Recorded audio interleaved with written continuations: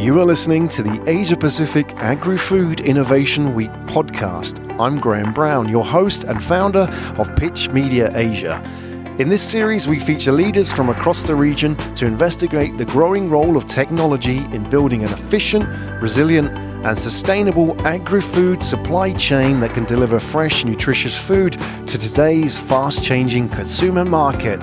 To register for Singapore's annual Asia Pacific Agri-Food Innovation Week, being held from the 20th to the 22nd of November, visit us at www.agrifoodinnovation.com.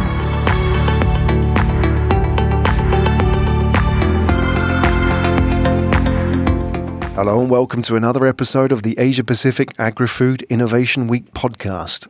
Responding to the major shift in Asian diets as busy urban consumers adopt convenience foods and ready-prepared meals, a new wave of healthy ingredients and products are poised to combat the rise of diabetes and obesity in the region.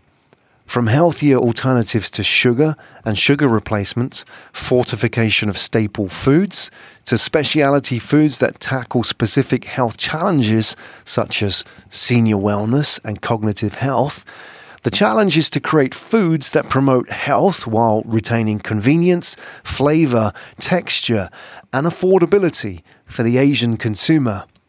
Changing diets across Asia are leading to increased diabetes, obesity, and unhealthy aging. How can the food industry tackle Asia's impending health crisis with new approaches to sugar replacements and functional foods? Hello, this is Graham Brown. I'm talking to Anand Sundaresan from DSM Nutrition. Anand, welcome to the podcast. Thank you, Graham. Great to be speaking with you. Yeah, likewise. We're going to learn about nutrition, health, and importantly, this idea of food as medicine. Before we go there, maybe you can tell us something about your background. Which part of the industry of food and nutrition do you come from in terms of experience? Are you from the science side? Are you from the marketing side? Help us understand where you fit into the bigger picture. Sure. Happy to do that. So I work for DSM, which is a science-based, purpose-led company which focuses on three main sectors: nutrition, health, and sustainable living. And I help the human nutrition and health business here in Asia Pacific.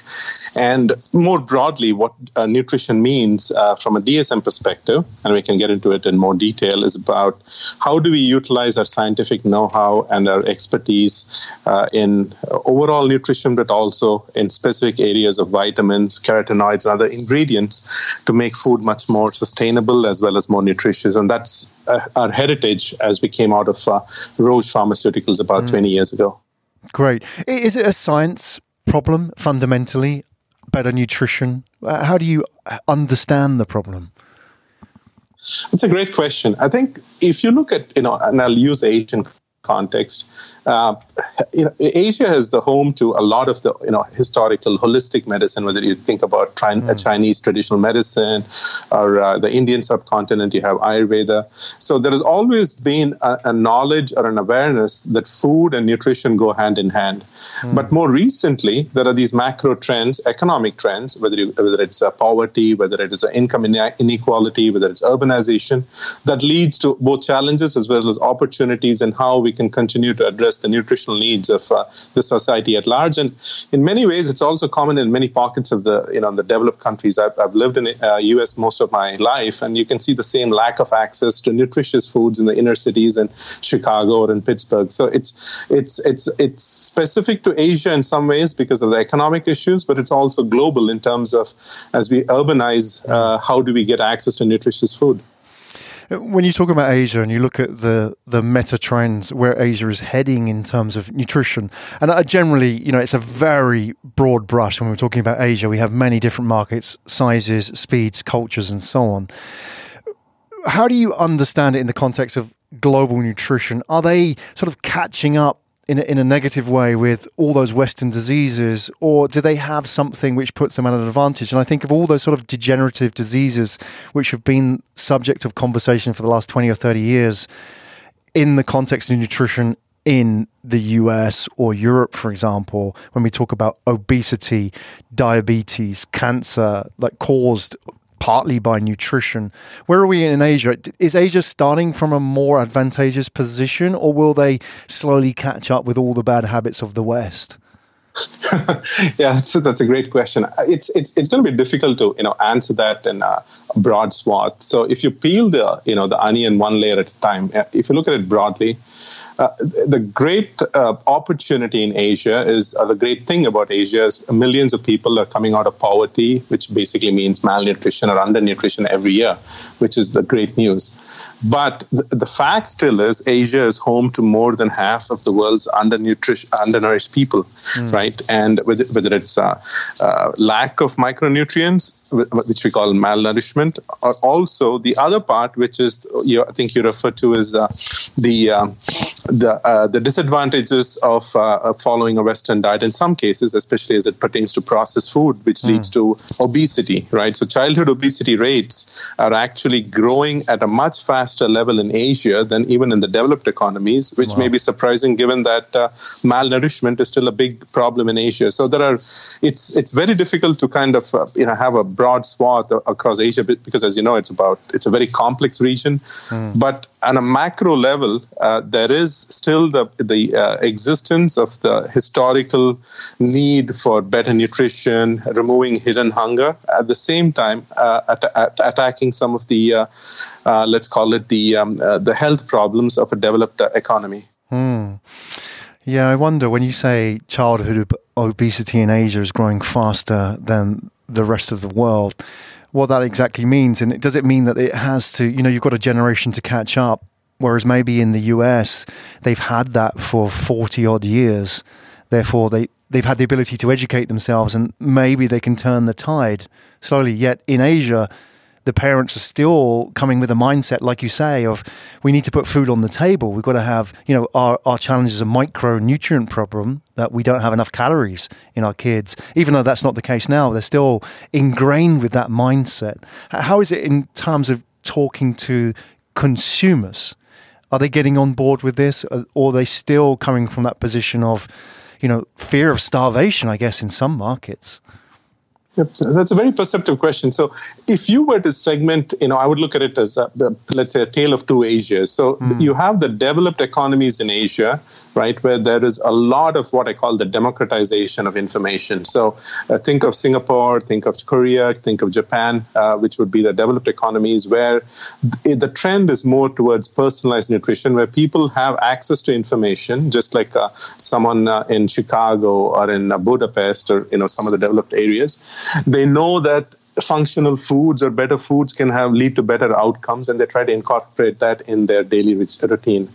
On the other hand, you have the developing economies that we talked about within South Asia, and even within South Asia, there is a certain rich population or a population that has access to information. But then you have these micronutrient issues. But broad strokes, the challenge also is as you're moving from rural agrarian economy to an urbanized economy, consumers in general are resorting more to processed foods, ready to eat, ready to heat, packaged foods, which are very rich in carbohydrates but pure in nutrition. And that's an area or an opportunity for all of us across the industry to really see how we could cater to these problems, these macro trends that are happening in Asia, but still ensure that the consumers and society at large remains healthy and productive.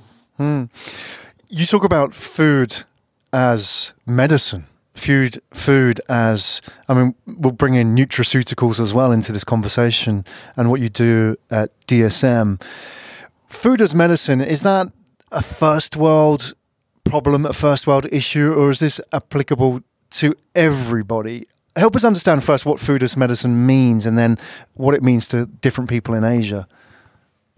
Sure. So in Asia specifically, if you look at, and I'll come back to the question of what food as medicine means in Asia, the historical context has always been a recognition of the nutritional or the health aspects of food. You look at, like I mentioned before, traditional Chinese medicine, whether it's herbs, whether it's nutraceuticals, or in the South Asian Indian context of using Ayurveda, which is a few thousand years old. So there's always been an acknowledgement of using both moderation as well as balanced diets, and using what we consider in the model were nutraceuticals, natural plant-based, forms of the protein or forms of vitamins and minerals. That's always been there. The area that I think we need to go beyond is how do we then incorporate this in this current Asia, where you have as I mentioned, a population which is definitely growing, but is getting urbanized, so packaged foods. So how do we ensure that the typical modern lifestyles of people, whether it's in food or beverage choices, are basically being supported in a way that we could utilize natural ingredients as much as possible? So think of antioxidants, which can preserve food instead of artificial sweeteners, cutting down on some of the normal things that you see, higher amounts of sugars and fats, trans fats or salt, and still ensure that the food is nutritious and tasty. For yourself, Anand, as a nutrition professional, executive in the world of nutrition science, how does that balance with some of the things that you said? So, for example, coming from areas of South India where Ayurveda is strong, which has long traditionally been seen through Western, more scientific eyes as something a little bit mystical, maybe a little bit new age, quote unquote. And yet what you talk about, that acknowledgement of balance and acceptance of food in terms of the whole healing and lifestyle process, really is sort of gaining acceptance even in the medical world as well. How do those balance in sort of conversations that you have in the world of nutrition now? Are people coming around to it, or are still people resistant to, dare I say it, what people may perceive in the old days as quote unquote hippie medicine? That's an excellent question. So I think what we at DSM do, and as I mentioned, we are a science-based company, is we try to utilize our scientific expertise and know-how and apply, let's call it, Western methods of scientific inquiry to many of these, whether we call them natural foods or natural ingredients or natural supplements, to really utilize, let's call it our science-based approach to evaluating certain micronutrients or also nutraceuticals to really come up with proper evidence-based dietary supplements. So I'll give you one example, is Redicose, which is a DSM product. I'm not just pitching the product, but it's just an example of how you can address pre-diabetes and diabetes. And it's actually from a mulberry plant extract, which, based on our scientific finding, a lot of clinical trials, we can kind of marry both of them in terms of natural ingredients, which have both beneficial therapeutic or at least preventive aspects of for health. Can the average person eat themselves healthier, fitter, applying this idea of food as medicine? Is it a case of, do they have to take supplements, or is it the supplements are in everyday food generally? So there are you could definitely benefit by being a lot more educated about the levels of different micronutrients and different food systems. But at the same time, if you look at the preponderance of scientific evidence, and I'll take one example, is DHA and EPA, right, which are the omega oils. It is a fact, and it's been proven, that to consume the level of EPA and DHA, which you would perhaps find in fish, as an example, you would have to eat a lot of fish, or in many cases, as we're seeing with the degradation of our health, of our food systems, the EPA and DHA sources are not going to be sustainable, right? So one of the examples we have is basically a plant or an algal-based source of DHA and EPA, which can help across, whether you're talking about aging populations for cognition or for early life nutrition for maternal moms and for preteens or kids, because science has shown that high levels of, adequate levels of EPA and DHA in different, target population forms can have a very beneficial effect. So to answer your question, and I'm sorry for kind of going around to give you an example, yes, functional foods can definitely help, but the level of supplementation or augmentation that's needed, as shown by a scientific study, definitely means that you could definitely supplement it and then do it in a way that it's economically sustainable and environmentally possible. Yeah. Do you think that's going to be a big part of our diet in the future? That's how people will eat? That maybe we don't have access to the foods in there, maybe their natural organic state in the kind of quantities that we need. Maybe if we were to go back hundreds of years, the fact that these foods grew in the earth and the soil was of a higher quality, perhaps, that it had those nutrients in them, or maybe they were in abundance. But now, people's sort of modern lifestyles, it's just not possible, is it? Sure. So I think it's going to be having a balance, right? And I think there are quite a lot of advances made in in agriculture to increase the level of let's call it the productivity of our food. And you look at it more from a broader context of climate change, land use. How do you utilize that? So technology will definitely play a role in terms of keeping up with the change, but there's absolutely no doubt that we'll have to do better from a holistic perspective of our whole food systems, right, to ensure that there is sustainability overall, and definitely micronutrient or nutrient deficiencies, or making sure that these are opportunities that will be there for the population for the future is something that all of us need to collectively address. How do you? I'm very curious about this, Anand. Is that how does anybody in this space sort of look forward to the future and with a degree of confidence say that what we know now is not going to be completely flipped on its head in 20 years' time? And I say that thinking back to context of, let's say, for example, one area which is very much a growth area in nutrition is probiotics or prebiotics as well. And the whole idea that bacteria are good for you. Yet if you were to go back 50 years or more to maybe our parents' generation, bacteria are always seen as an evil that needed to be destroyed. And yet in this podcast as well, we've talked to a number of people who have talked about ideas like the human biome. And then we've had conversations, for example, about fat. You know, how fat now is a good thing. Yet a generation ago, fat was seen as the evil, the cause of heart disease, etc., etc. And it seems, I suppose, from an external perspective, that it seems like a binary switch in the nutrition space, like between black and white, and now it's going to be black in the next trend, and then it's going to be white again. Do you, from somebody on the inside, when you look at these trends, how do you read it in the sense that we're not just kind of going through these cyclical trends which go back on themselves? So that's a very difficult question to answer, because I think there are a lot of little things that we need to unpack, right? So more broadly speaking, I don't look at it as a binary switch. I look at it as a broad spectrum that we all need to operate, because as we come to know more about, to your example about bacteria and the human biome or probiotics, I think as we make advances and we get better information, which is scientifically proven, I think it increases our general understanding. So we're talking about the fads specifically, and those are some things that are always going to be there, right, in terms of consumer choices and consumer needs. But if you look at the broad nutrition trends that have stood the test of time, they seem to be pretty much the same. I mean, you have to have a balanced diet, number one.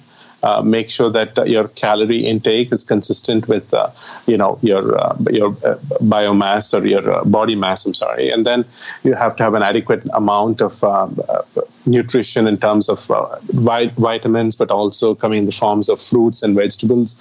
So those larger, let's call it facts, which have remained and have stood the test of time, will remain as such. And science or technology, as we come up with new advances, we can always try to augment that and make sure that whether we get into aspects of healthy aging, because now we have a population that lives longer. Definitely there are areas where we could use science, technology, supplementation, micronutrition to ensure that the society as large remains healthy and places less of a burden on society as a whole. I mean, it's a dynamic marketplace, isn't it? And in the sense, from your perspective as well, the kind of players now that you must be dealing with, it must be a growing set of industries and different types of people as well. So in your work at DSM, are you increasingly talking to different types of companies, different sizes? And the follow-up question as well is, like, who would you like to see more conversations with or more people in your space from?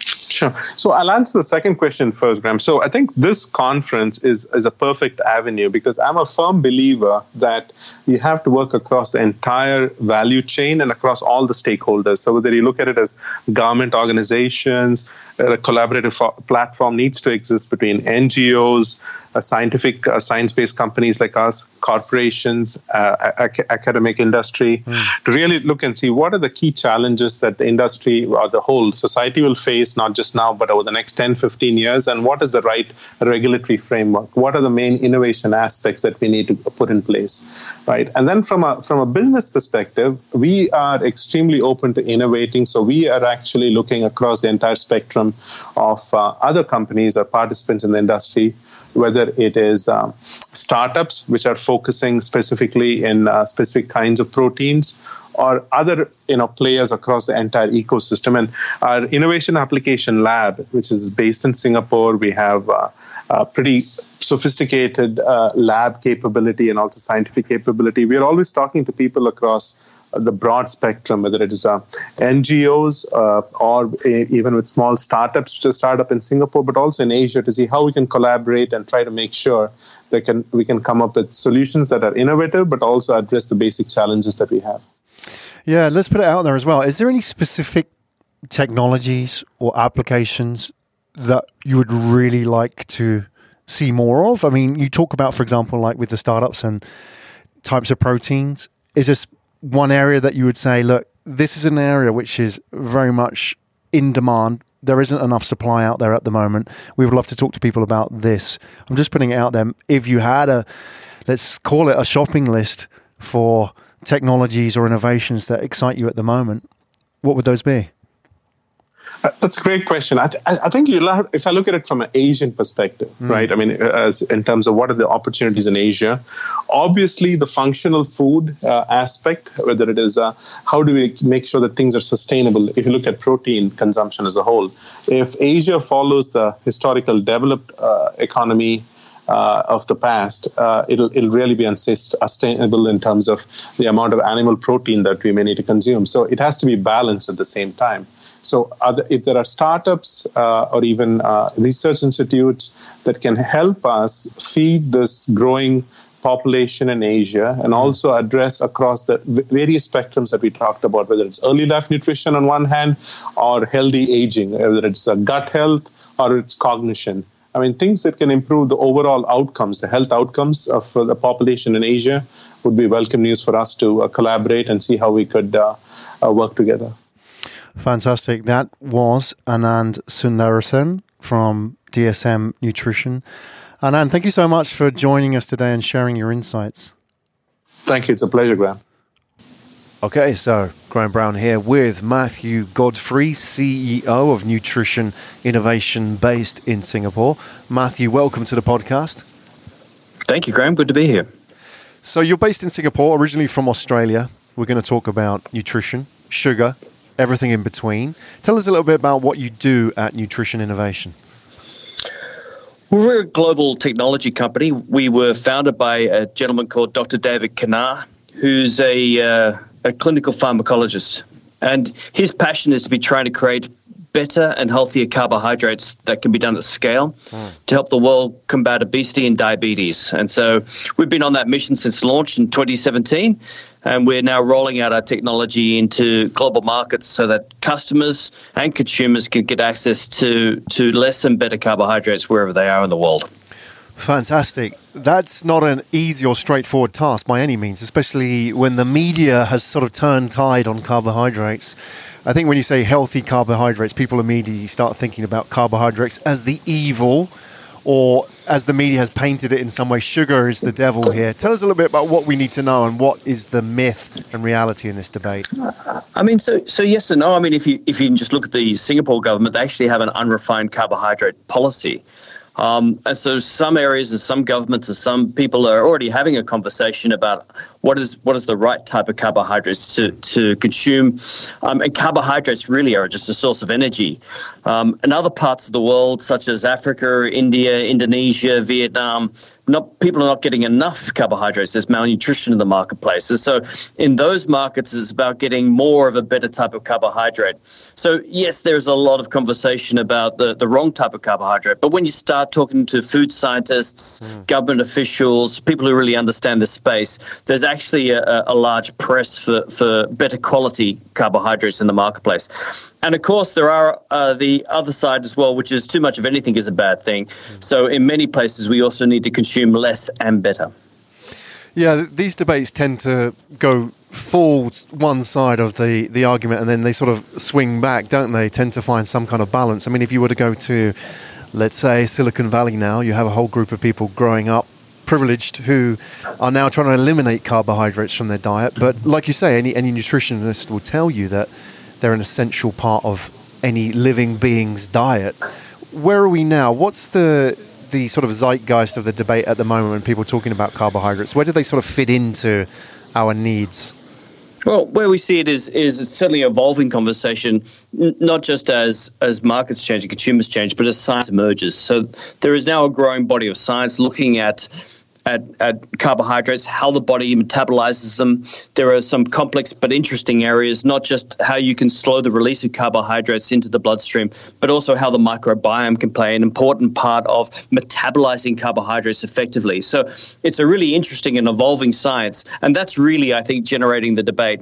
And over the next, I think, 5 to 10 years, we'll follow, I think, what happened to fats during the 80s and 90s and into the 2000s, where all fats were bad, and then we entered into a conversation about good fats and bad fats, and there are some very natural products which are healthier for you. Overall, where we're heading is less processed, less refined is generally a better way to go, particularly in carbohydrates, but pretty much all foods, really. Yeah.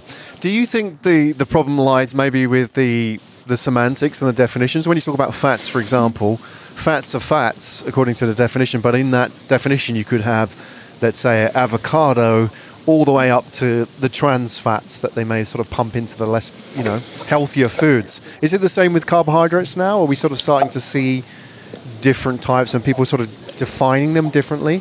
Well, I think it's already starting to define differently. I mean, complexity in a good way, complexity in a food substance has led people to have conversations about added sugars and natural sugars. So there, an apple has complexity in its sugars, and so people don't eat apples. But then added sugar in an apple juice is bad. So I think generally speaking, the conversation is heading towards the natural underlying complexity of the carbohydrate, which leads us to a conversation really around, brown breads, brown rice, brown food are generally regarded as less processed, less refined, naturally more complex, and therefore better for your digestive process. Yeah, there seems to be a lot of talk now about slow carbs. Would that be what we're talking about here? Yeah, slow release energy, slow release carbohydrates, and basically that's a response to the growing diabetes epidemic, which is really taking Southeast Asia particularly, but all the world by force. And if you look at what happens with high release, fast release carbohydrates that go straight into your bloodstream, they cause your pancreas to put out insulin. Your pancreas gets worn down over time, and that's what leads to the onset of diabetes. And so if you can manage your insulin response, if you can manage the amount of blood sugar that goes into your system on a slower base, then you can actually help manage your overall body in a better way. But it's more than that. It's also about if you have a slow-release carbohydrate, it's actually pushing down further into the system and can be a very good carrier then for the microbiome. So they can be a probiotic fuel, if you like, or a prebiotic fuel for the microbiome. So slower carbohydrates can have an impact on blood sugar, but also can have a positive impact on the microbiome.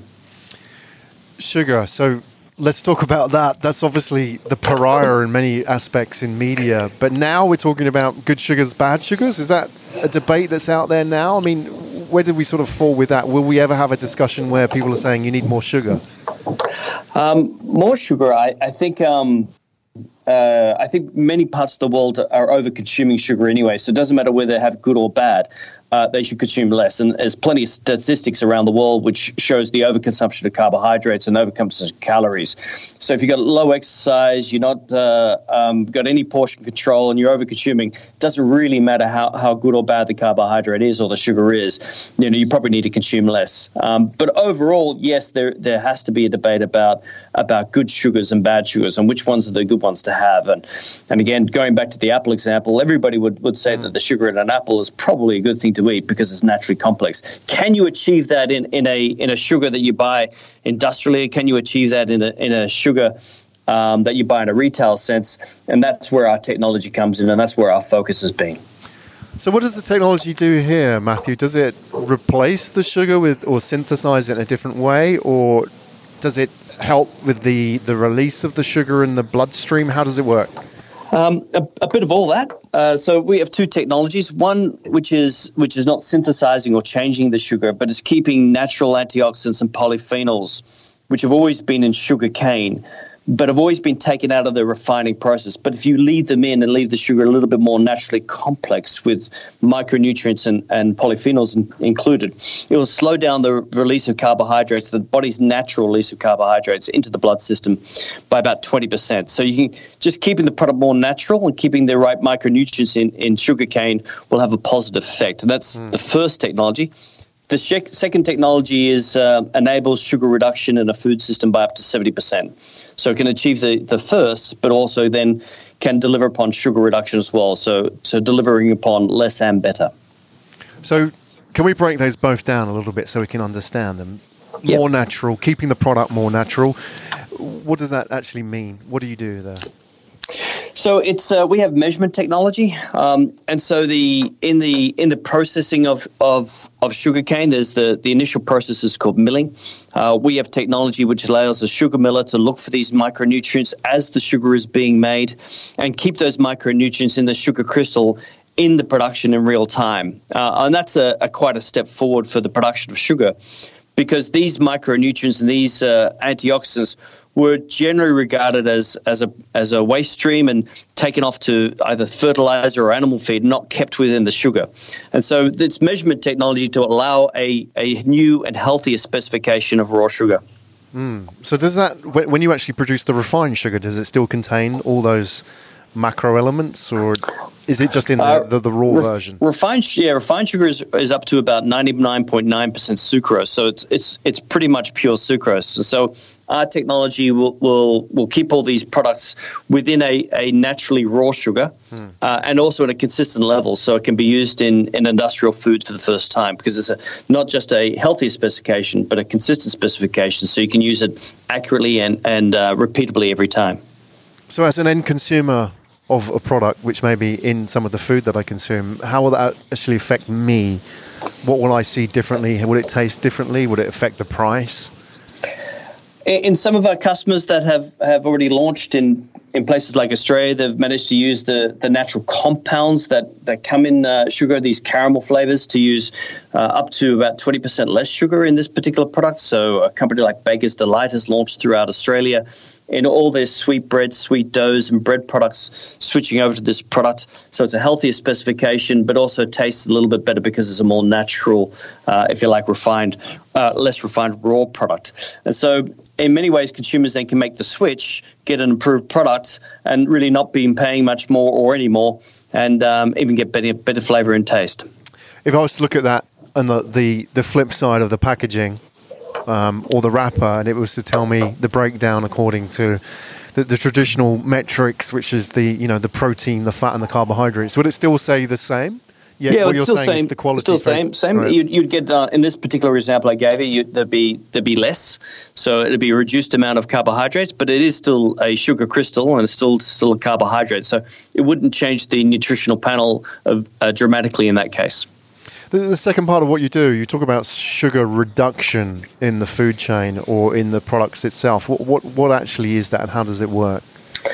So our second technology, which is called New Cane Life, actually is a way to create a low bulk density sugar. So if you think of a sugar crystal, it's very thick, it's very dense. So if you put into a food, it takes up a lot of a lot of weight, if you like. We have a technology which makes a amorphous sugar powder, which is a very low bulk density product. And so actually you can then put up to 70% less sugar in for the same taste and flavor and the same, if you like, bulk in a product. What that also does adds a fair degree of things like proteins or fibers to the sugar. So it turns sugar from, if you like, a hollow nutrient to a very functional, healthier carbohydrate. How is that different from, let's say, the whole history of sweeteners out there that have been produced? Fundamentally, is it different, or is it just a better version for the modern consumer? It works in a few ways. So if you look at the whole history of sweeteners, a lot of them are chemicals. A lot of them are artificial. They're all hollow nutrients. They don't particularly help the digestive system. They don't perhaps help the microbiome. There is also evidence that those artificial sweeteners still trigger kind of the idea that you're hungry and even some degree of insulin response. So artificial sweeteners tend to have their challenges, and also customers want natural solutions. So what this does is takes natural sugar and turns it into a sugar solution. So sugar becomes the solution to the sugar reduction system. What that does is you can actually work with the global supply chain, the global food systems, the global regulations, and make a change to World Health quickly. I wonder why in all of this, and I suppose it's anybody that's touching people's lives is carrying a bit of responsibility as well in the products that they produce, is why? Why do you do this? And Matthew, for yourself, what is the driver when you wake up in the morning thinking about sugar, carbohydrates? For you, what's the reason? Well, it goes back to the why our founder started this business in the first place. His brother-in-law was dying of diabetes, and as a scientist, he said, "How can I stop this?" And we wake up every day thinking, "Look, how can the world change quickly? How can we help not only just save lives everywhere in the world, but if you think of China, you think of India, if nothing changes, there are whole streams of people as they move from one diet to another, from one lifestyle to another, as they move into middle class. There are literally billions of people who are going to make the same mistakes as Western markets if something doesn't change urgently. And there are great new solutions out there, but maybe they take 5, 10, 20, 30 years to move around the world. Maybe they also struggle with regulations. So our approach, which is a sugar-based solution to the sugar crisis, fits with regulations, can scale around the world quickly, and actually save billions of lives over the next, say, 10 years. Yeah, you made an important point there about Western diets as well, and Western cultures, is that it's not just Western diets and cultures, is it? And that's sort of part of the myth, isn't it, that needs to be exploded. You and I both live here in Singapore, which for most cases people perceive as an advanced economy. It's great healthcare, yet, even though it doesn't have the obvious signs of excess, with any developed economy where you have people, like obesity visible in the streets, diabetes is rife here, isn't it? And it's often the hidden diabetes, isn't it, that you have these Asian economies which are rapidly developing but have a very much a carbohydrates-based food culture. And I wonder about your thoughts about that how, diabetes really is not just what you see on TV, like fat Americans and Brits and Australians, but you have this problem now of these Asian cultures which are, having an outbreak of diabetes. Yeah, there's some good work in Singapore done by Professor Henry at the CRNC, which is looking at the genome and predisposition to diabetes within Chinese, Malay, and Indian cultures. So there's a lot of work now being done in this area to look at ethnic variabilities in response, in insulin response. And no surprise when we look at like a market like Southeast Asia, which where 19% of health costs are now going to get against diabetes and obesity. So you've got a real challenge in some of these markets. And so therefore we've been really accepted quite quickly in markets like Malaysia, where industry leaders like CSR have seen our technology, gone to work with the Diabetes Institute of Malaysia, NADI, taken them through our methodology, taken through our science, and had a really good response to the marketplace by launching our products out to consumers. And from what we've seen, consumers really are looking for these types of solutions. And how's the reception been here in Asia towards new sugars or less refined sugars? Are people open to it? Because, food culture is very strong, right?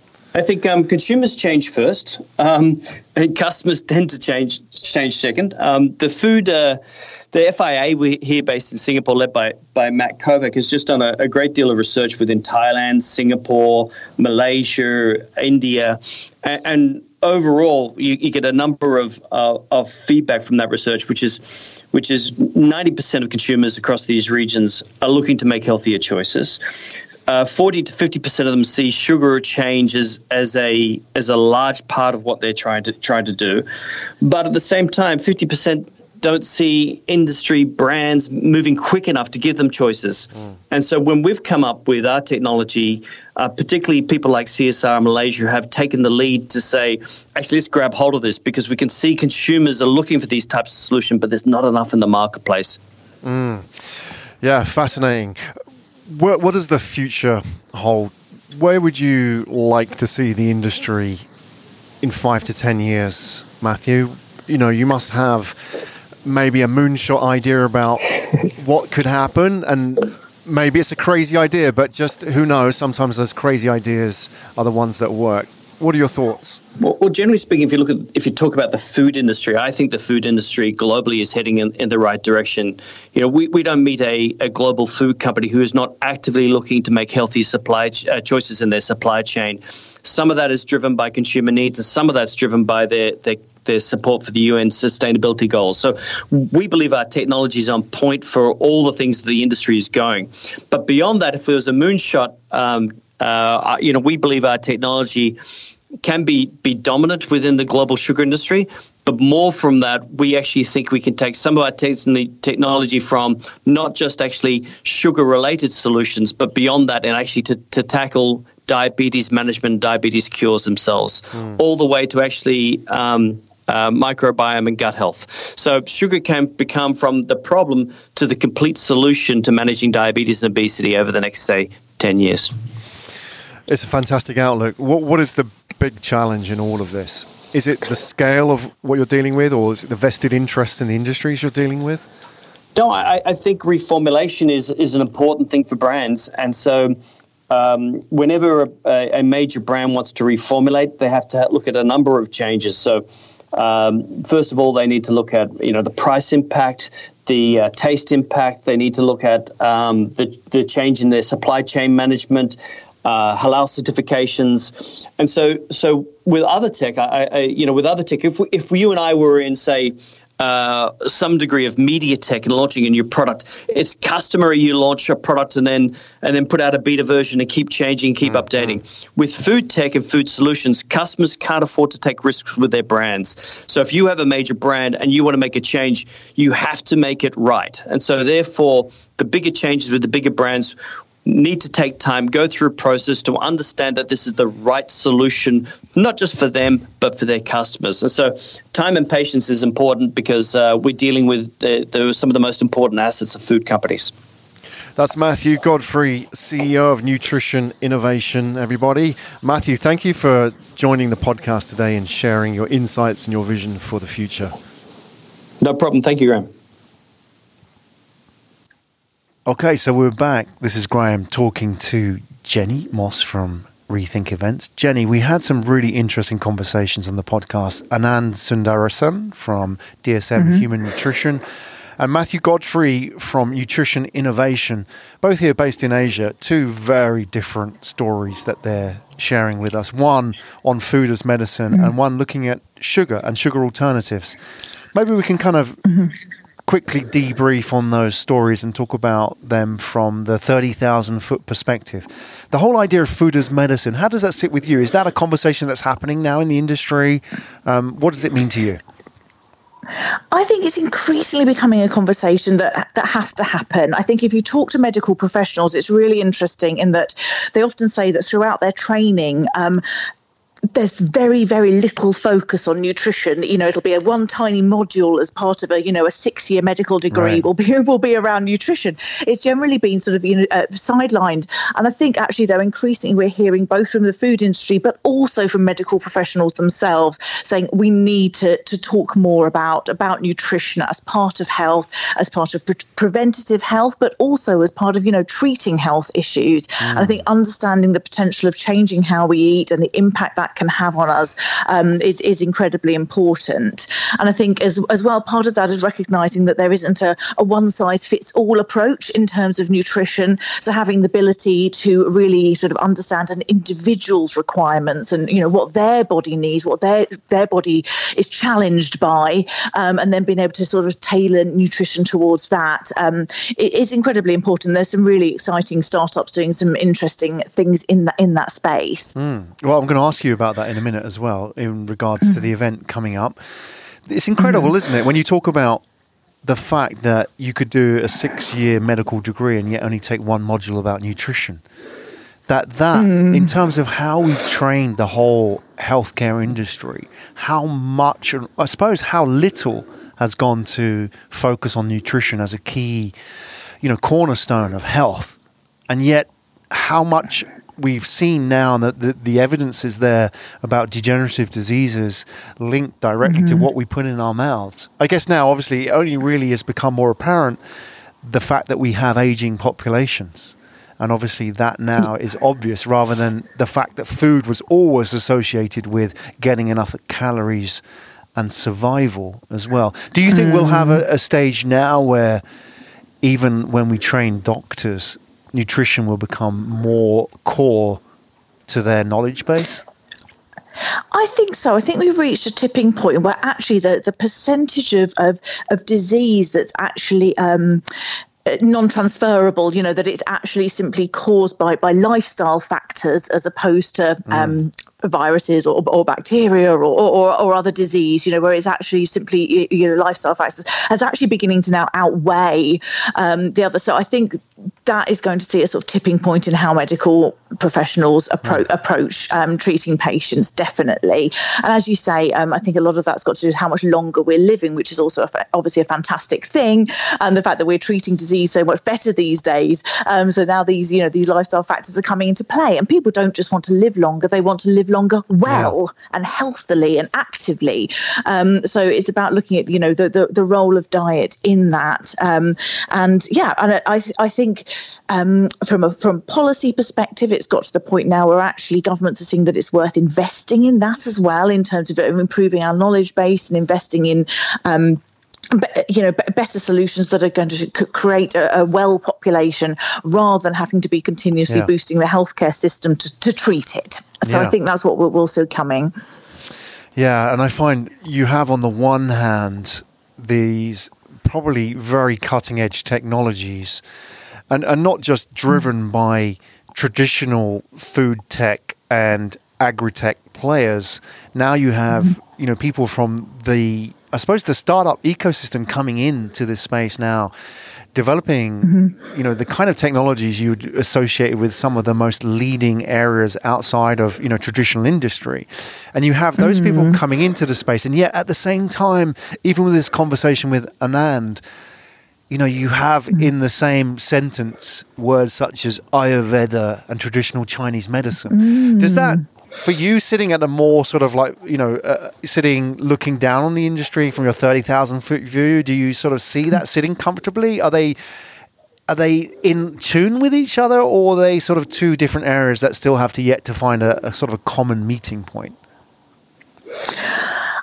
I think there's, they're definitely in tune. And I think it's interesting that you mentioned Ayurveda. I think, for a lot of people in the world, actually talking about food as medicine is not a surprising thing. And so, it's almost obvious. And of course, that's how many people have been living for many, many hundreds of thousands of years. So I think, it's maybe just in certain societies where the two have become very, very separate.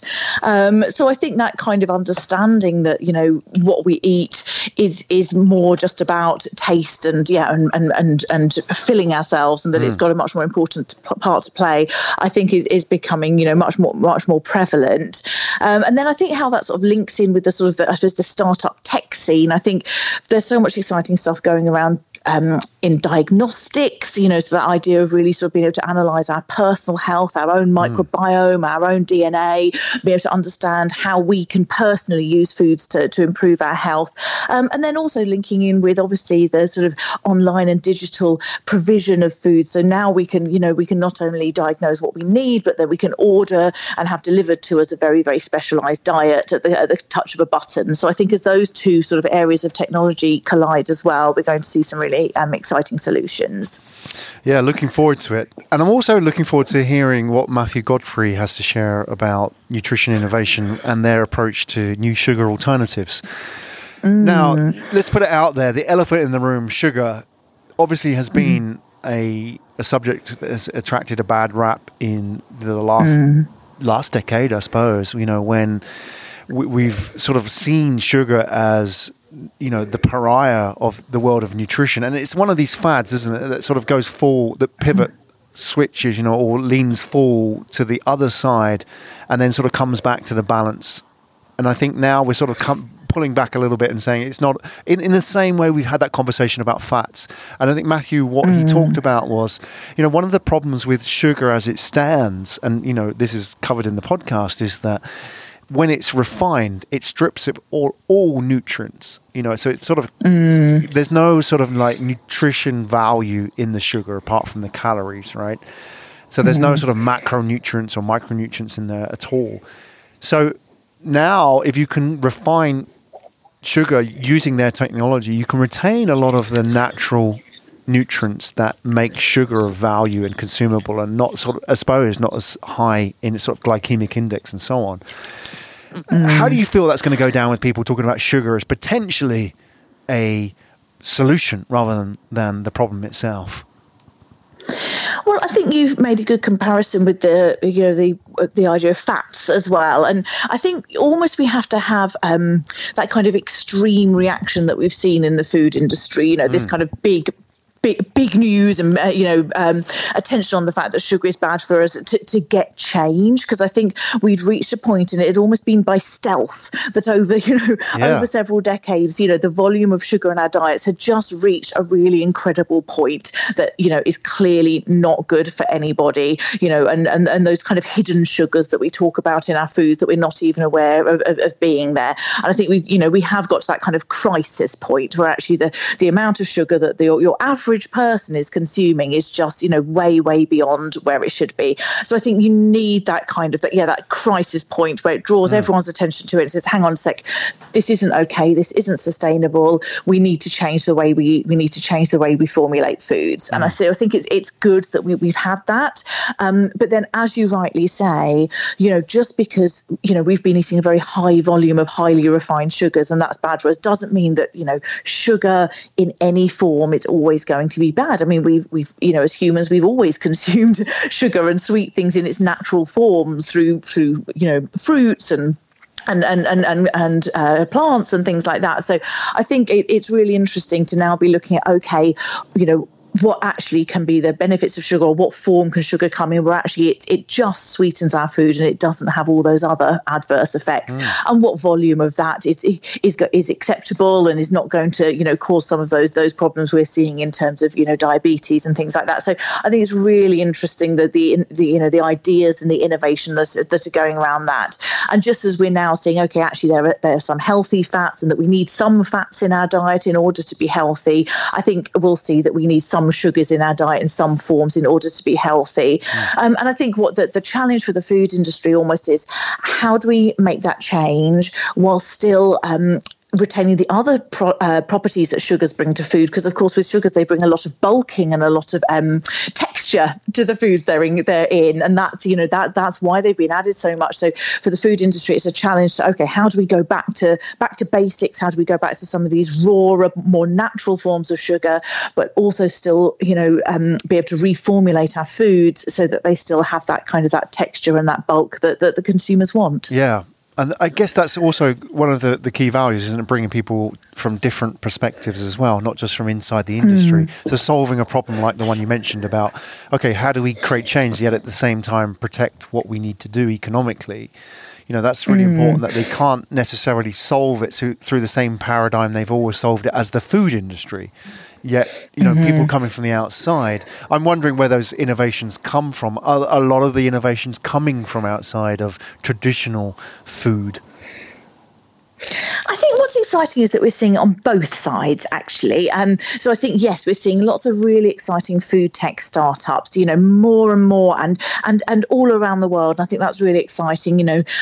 We've seen a lot happening in the US and Europe and Israel, but now increasing in Asia, we're seeing some really exciting startups emerging who are coming from science backgrounds and who are, coming up with really exciting new products and new ingredients for food that can tackle some of these challenges. But also we're seeing a lot being done by the big food brands, and obviously so much of the industry globally is dominated by the food brands. And I think if we're going to see sort of change at scale, actually we're going to need to see it coming from within the food brands as well as from outside.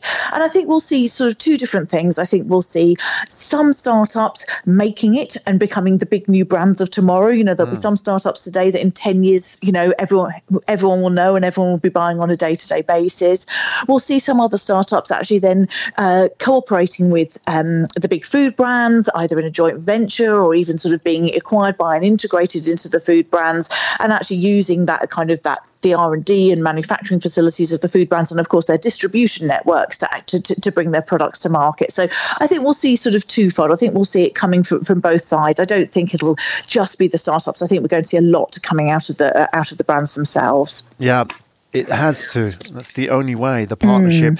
Okay, so we've been talking about the conversations in the run-up to Asia Pacific Agri-Food Innovation Week here in Singapore. Day 3 specifically, it's obviously a key day for the event. Maybe you can give us a quick heads up on that for those that are coming or those that are thinking of going. Why should we look out for day 3?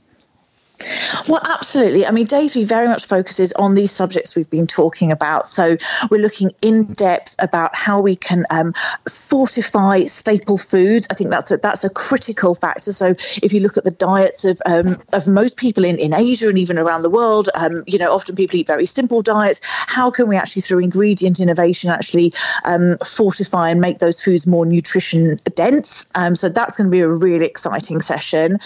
We also have a whole section of the program delivered to sugar reformulation, sugar reduction, combining both some of the major brands and such as Tate and Lyle, such as Ferrero, but also with some really exciting startups in the space, such as nutrition innovation. And then we're also looking in depth though at corporate innovation. So we have a couple of panels all around, innovation models and actually what is the best approach for companies to make innovation at their core, both in terms of their internal R&D processes, but in terms of the ways in which they collaborate and work with food tech startups. So I think that sort of pulls all those themes together that we've been discussing, and I think it's going to be a really exciting day. Yeah. It's going to be the go-to day for the agri-food industry, I'm sure, in terms of finding out what's going on and also best practices as well. So how do people interested in the event register? What's the best way? Yeah, the best way is to go to the website, which is agrifoodinnovation.com, and then you can see the registration page. You can register for the whole summit, which is 3 days, which goes all the way through the agri-food supply chain.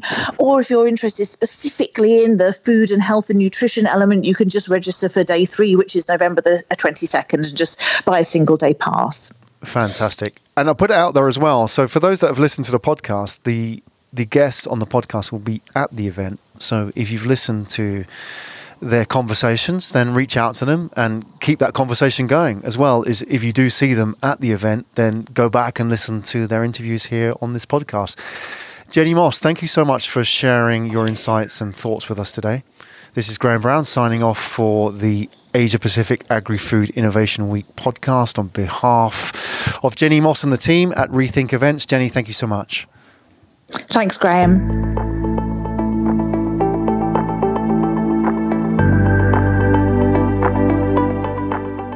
You have been listening to the Asia Pacific Agri-Food Innovation Week podcast.